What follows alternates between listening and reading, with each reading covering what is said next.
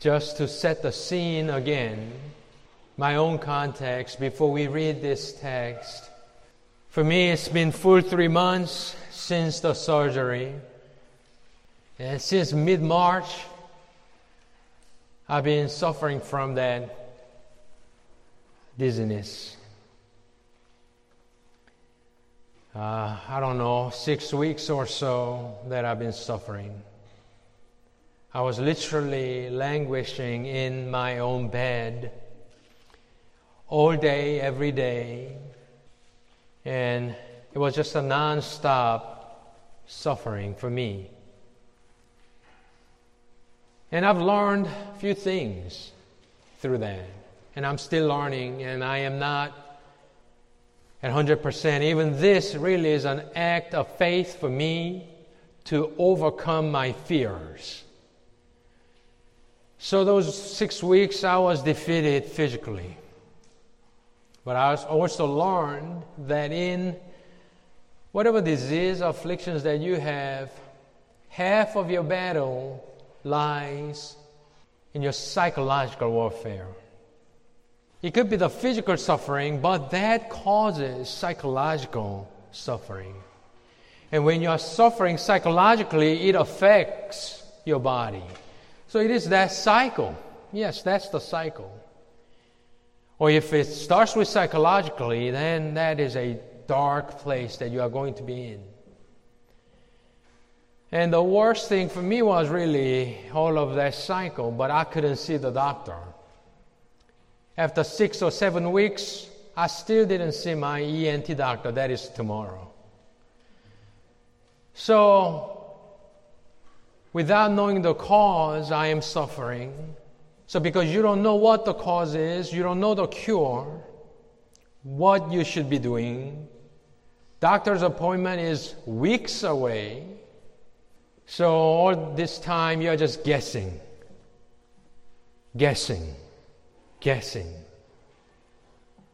Maybe this caused this.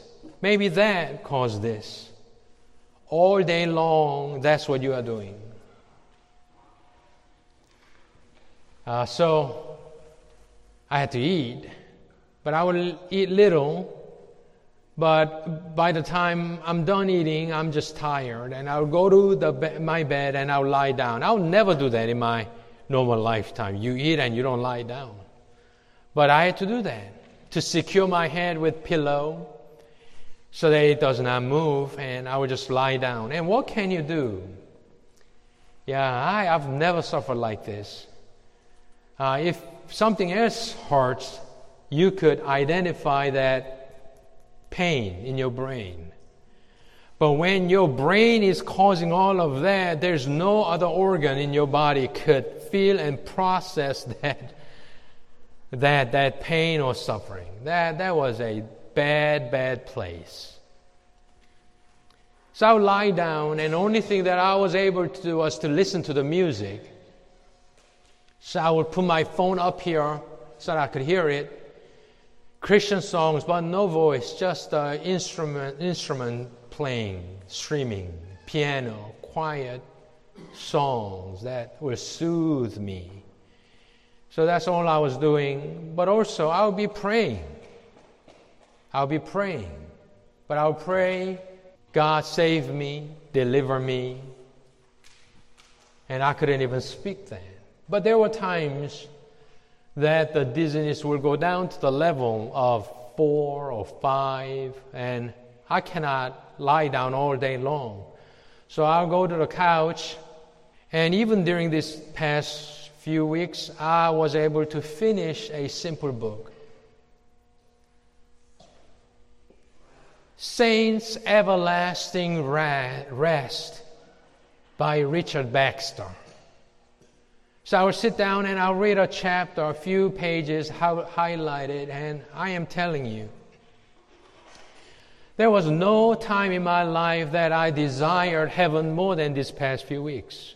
I mean, you are bound to do that. As I was reading it, there was a passage. So I looked up a passage. That's the Psalm 143 that is printed out before you. His reference was simply to one verse, but as I was reading the entire chapter, 143, for me, I don't know how many of you, I've been reading Psalms here and there, different portions of it, but I've never really felt that the entire psalm, was talking about me. Entirety, every verse, 100% sync with your life. I've never, ever felt that way about a piece of psalm. So as I was reading it, toward the end, I was crying, So try to read this from my perspective. Busy all the time, no relief in sight. And this was his prayer, this was my prayer, and this will be your prayer in those days. Let me read this psalm for you. A psalm of David. Hear my prayer, O Lord. Give ear to my supplications. Answer me in your faithfulness, in your righteousness. And do not enter into judgment with your servant, for in your sight no man living is righteous. For the enemy, for me, that enemy was that dizziness. For the enemy has persecuted my soul. He has crushed my life to the ground. He has made me dwell in dark places like those who have long been dead. Therefore my spirit is overwhelmed within me. My heart is appalled within me. I remember the days of old. I meditate on all your doings. I muse on the work of your hands. I stretch out my hands to you. My soul longs for you as a parched land. Answer me quickly, O Lord, my spirit fails. Do not hide your face from me, or I will become like those who go down to the pit. Let me hear your loving kindness in the morning, for I trust in you. Teach me the way in which I should walk, for to you I lift up my soul. Deliver me, O Lord, from my enemies. I take refuge in you. Teach me to do your will, for you are my God. Let your good spirit lead me on level ground. For the sake of your name, O Lord, revive me. In your righteousness, bring my soul out of trouble. And in your loving kindness, cut off my enemies and destroy all those who afflict my soul. For I am your servant.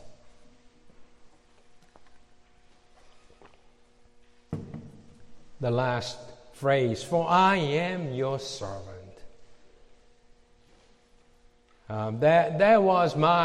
This was my prayer. Once I've learned it, even in my dizziness, I remember trying to memorize this because I couldn't open the Bible up every time. So I memorized it as much as I can. And when I'm lying down, I'll recite this in my head. And if I'm too tired, just here and there, verse here, then verse there, I will pray. So that has been my life since mid-March, especially April. And I want to talk to you today about verse 1.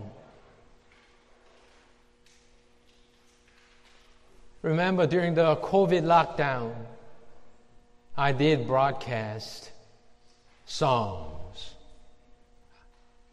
I wanted to learn about the Psalms. Psalms, 150 of them, they are like a vast ocean.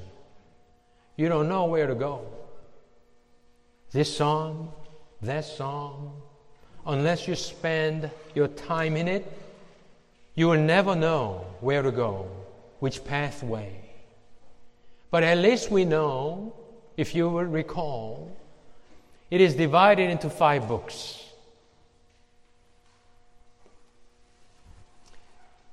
And there are many authors who wrote these Psalms, but the vast majority of them are written by King David. David wrote 73 out of 150. And do you remember where the most of his David's Psalms are deposited in those books? Do you remember? Structurally, in those books, the vast majority of David's Psalms are placed in Book 1 and in Book 2. 3, 4, 5, they have them, but the majority will be found in Book 1 and Book 2. And Book 1 through 5, there is a general theme. Somebody's editing this. Somebody's putting this together. So whoever that was, the final editor, he had his mind set. So there's different theme to it. And now we find 143rd Psalm toward the end in Book 5, and we want to come back to that. It says this, a Psalm of David, literally it says a melody of David, and the very first word is not here. Very first word in Hebrew is Yahweh. It's melody of David, Yahweh Shema, hear, listen to my prayer. That's what it says. Yahweh is the first word that comes out of his mouth. Let me give you a quiz. If you are a seasoned believer, you know. What's the nickname of King David? How do we refer to King David? What's the phrase that describes David in the Bible? It's a quiz. A man after his own heart. Right? So we say David was a man after that's God's own heart. That's David. That's David's nickname. So I looked it up this week to understand that phrase. What does that mean? A man after his own heart. It first appears in 1 Samuel 13, where Samuel is rebuking King Saul for disobeying. And this is what Samuel says to Saul. But now your kingdom shall not endure. Yahweh has sought out for himself a man after his own heart, and Yahweh has appointed him as ruler of his people, because you have not kept what Yahweh commanded you. That's the phrase. Yahweh has sought out for himself a man after his God's own heart. Still unclear. That translation is unclear.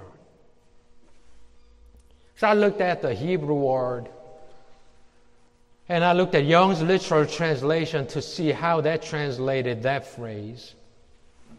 And I was scratching my head, because that a man after his own heart is not what it's saying. Let me give you Young's literal translation. Jehovah has sought for himself a man. That's David. According to God's own heart. That's the idea. When you translate that phrase as a man after God's own heart, the emphasis lies with David. It gives an idea that David was a person who was chasing after God or God's own heart to be accepted in God's sight, doing everything that he can to be holy and blameless and accepting and obeying God's word. A man after his own heart. But literally, I am just saying, it should be understood and translated, God chose for himself a man according to his own heart. Now the emphasis lies with God's own action. So I looked it up, and one theologian says this: the emphasis is not David's own character, but it emphasizes Yahweh's own freedom in selecting a replacement for Saul. Something to think about. But also there is a sense in which that God is choosing David because Saul is disobedient, but God loves. God found him who is acceptable in his sight. So Psalm 89:20 says, I have found David my servant. Yes, so there is that sense. He was prepared man, he was godly man. In a sense, if I could put it this way, God was confident that my choice who will replace Saul will be different from what Saul's been doing to me. He, my choice, will obey me. So these two ideas are put together by Paul in Acts 13:22. After he had removed him, he raised up David to be their king, concerning whom he also testified and said, first, quoting Psalm, I have found David, the son of Jesse, a man after my heart, that is, a man according to my own heart, who will do all my will. So it's not either or proposition here. But I simply want you to know, to understand that phrase that God chose according to his own heart. A man who will obey and do all of God's will. But anyway, so let's pause and think about this. David's nickname, we say he was a man after God's own heart. More importantly, it is that King David to whom God said, he, that is Messiah, will build a house for my name, and I will establish the throne of his kingdom forever. In 2 Samuel 7. Through David's line, according to human line, Messiah will come. And then Messiah will establish everlasting kingdom upon David's kingdom or throne. So that's that great David. And let me ask you this. Do you have a nickname like David? David's nickname, a man after God's own heart, or God's heart. Sons of Thunder. You remember them? Barnabas, his name means son of encouragement. So I'm simply saying, do you have that kind of a spiritual nickname? If somebody sees you, can somebody say, you are such and such person in the house of God? Something spiritual nickname. It is that David who is writing. And as I've been reciting this in my own head, it took me a few days to find out what was going on. Would you look at verse 1 again? A Psalm of David, that great man of God. Hear my prayer.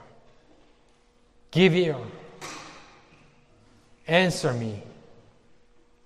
He is crying out that verse 1 precisely because God is not answering him.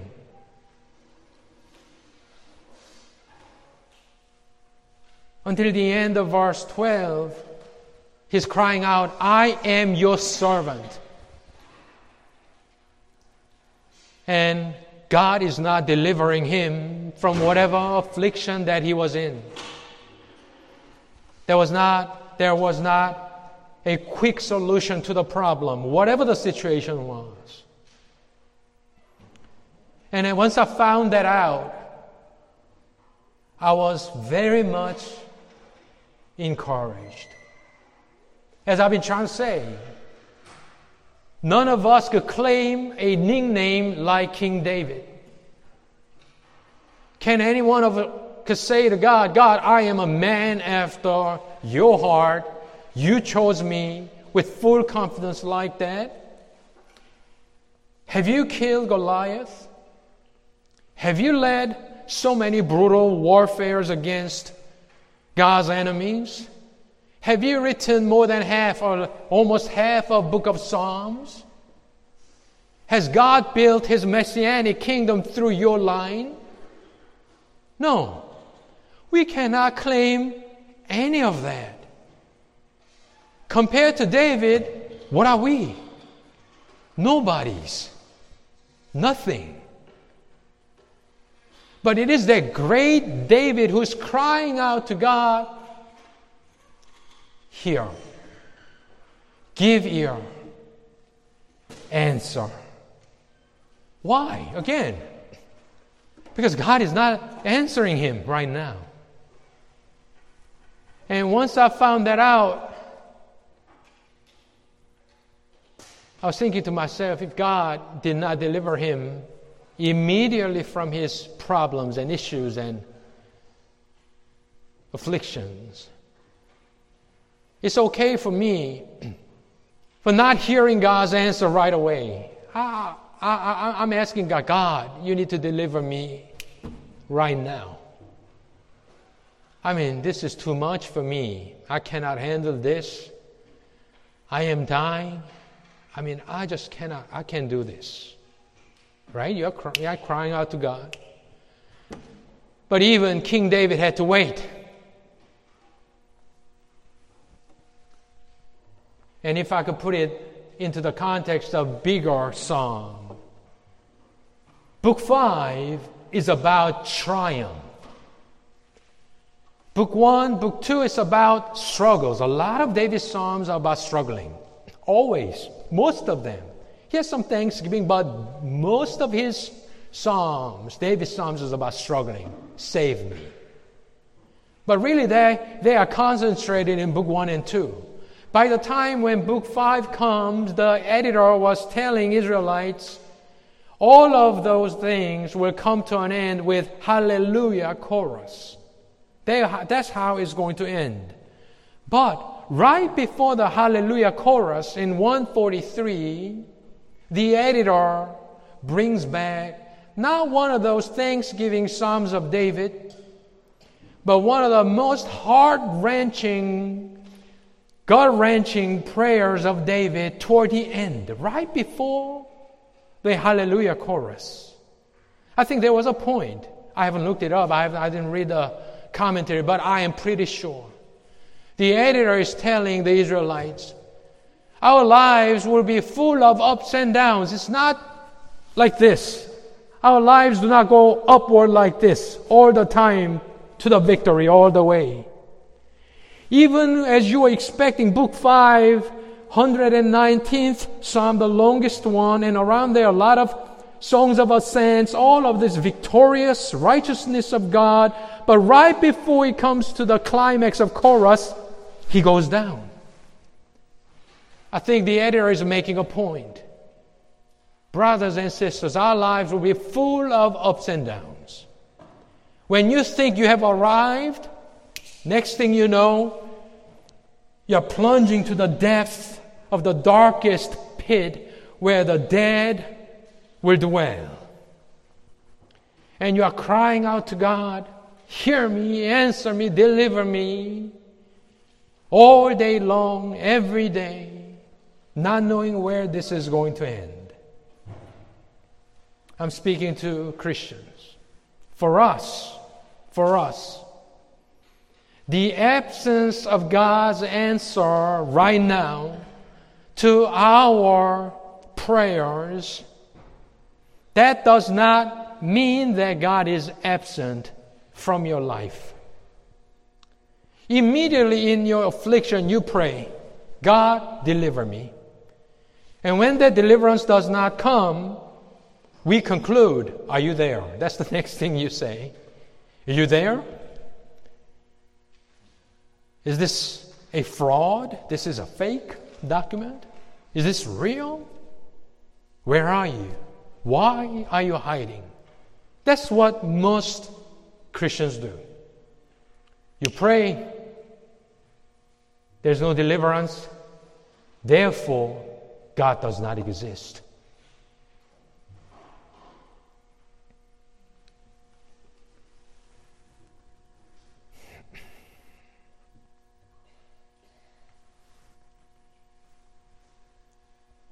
I think so many people in the church, they grow out of religion.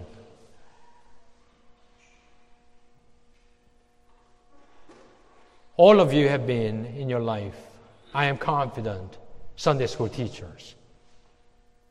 Some of you, youth pastors. We have taught so many children. How many of them remain? It's not just your church or your experience across the board. Not many. And I cannot know why. But it's a sad reality. But one of the reasons is that they would always say, I've tried God. I've tried this. But when I was struggling, where was He? So there is a sense of deep disappointment. And they concluded that God does not exist because God is not answering. But what I am saying is that if you are a Christian not because you chose, not because you understood, but by the grace of God through the work of the Holy Spirit, we confess Jesus as Lord. If Holy Spirit has enlightened our hearts and regenerated our hearts, even in the midst of our struggles, you and I will never say God does not exist. You and I will never doubt God's presence. But like David, he will pray, he will persevere in it. Job, what's the most famous verse in Job? Job 19:25. As for me, I know that my Redeemer lives. That's 25. Let's read from earlier verses, chapter 19. Well, actually, chapter 2, he said he never sinned with his lips, right? So all of the things that you will find in Job's confession will not be a blatant sin. But he will complain a lot. Before Job says, I know my Redeemer lives, let me give you a few verses before that. Usually we take that out of context and we say, you see, this is what Job says. So no matter what you're going through, be like Job. But can we go earlier, a few verses before then? Chapter 9, same chapter, verse 6 says this. Know then that God has wronged me and has closed his net around me. Behold, I cry, violence, but I get no answer. I shout for help, but there is no justice. God has walled up my way so that I cannot pass. He has put darkness on my path. He has stripped my honor from me and removed the crown from my head. He breaks me down on every side and I am gone. God, He has kindled His anger against me and counted me as His adversary. He has removed my brothers, relatives, and friends. Everybody's gone, He says. I call my servant, but they do not answer. They don't come. My breath is offensive to my wife. I am loathsome to my own brothers. Even young children reject me. I rise up, they speak against me. I used to be the most prominent person in this town. Everybody bow down when I pass the streets, but nobody's doing that. Everybody's rejecting me. My own servants are shunning me. Everybody abhor me.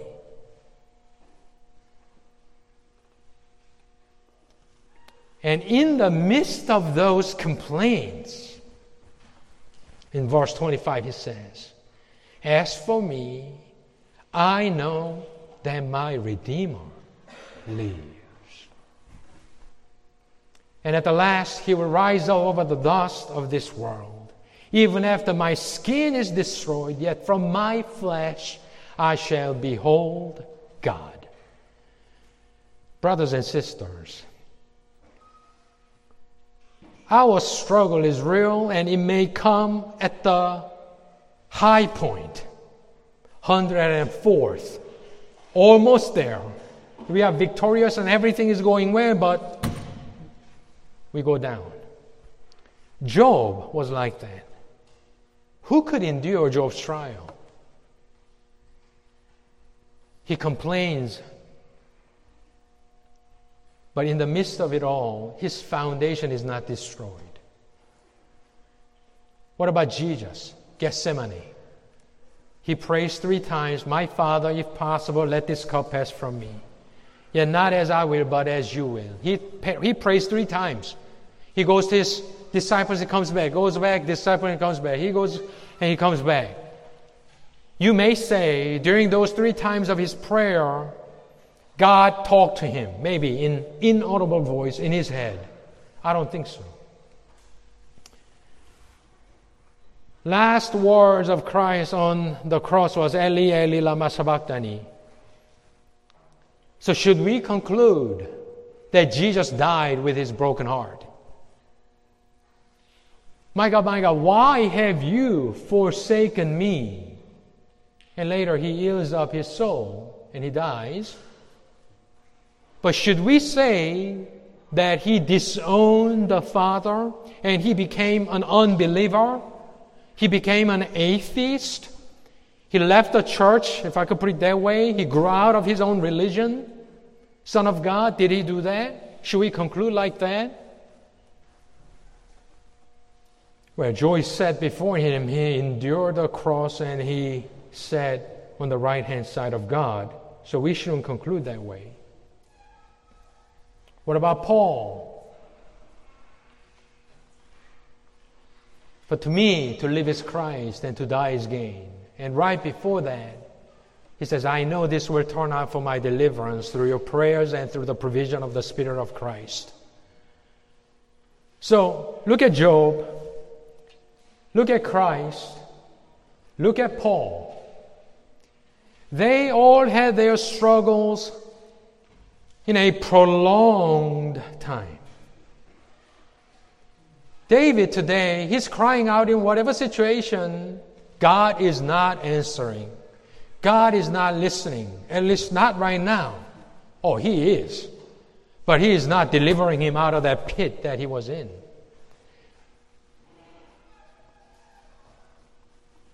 So,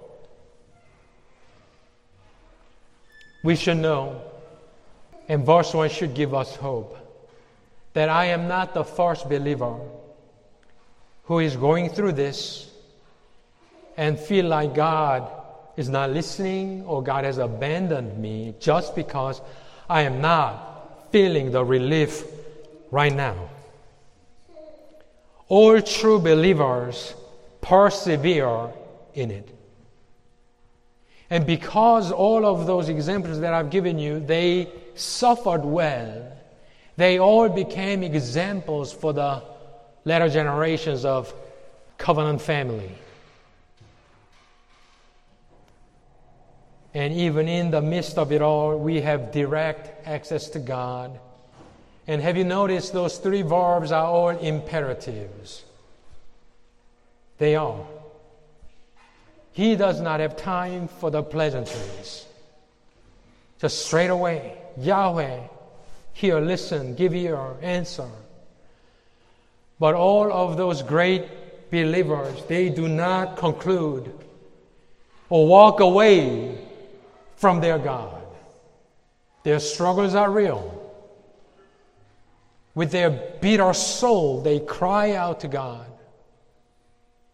But the foundation is not destroyed. That's what I want you to keep in mind. I realized we talk about fellowship with God or communion with God often. And when we think about those, we think about a happy and blessed time of fellowship with God. But do you realize verse 1 is David's fellowship with God in his suffering? Fellowship with God is not only with your coffee, Bible open, when things are all going well and giving thanks to God, putting some notes down under your Bibles. They are all important and great. But should also include our vocabulary of fellowship with God should also include Psalm 143, verse 1. Blessed is the person who could cry out to God like this and still endure in it. And know by faith in God's faithfulness in righteousness, God will in the end deliver us, all of us. I learned, I probably will talk more about this, that hope is everything. Hope is everything, not 99%. Hope is everything in all situations of your life. The question is, what are you going to hope for or hope in? Everything else changes, but our God, who loved us in Christ Jesus. That God is for you and me. And my plea to you and me, even myself, is to let us hold on to it. Let us not walk away from it, but let us endure it. May God give you grace. Let's pray.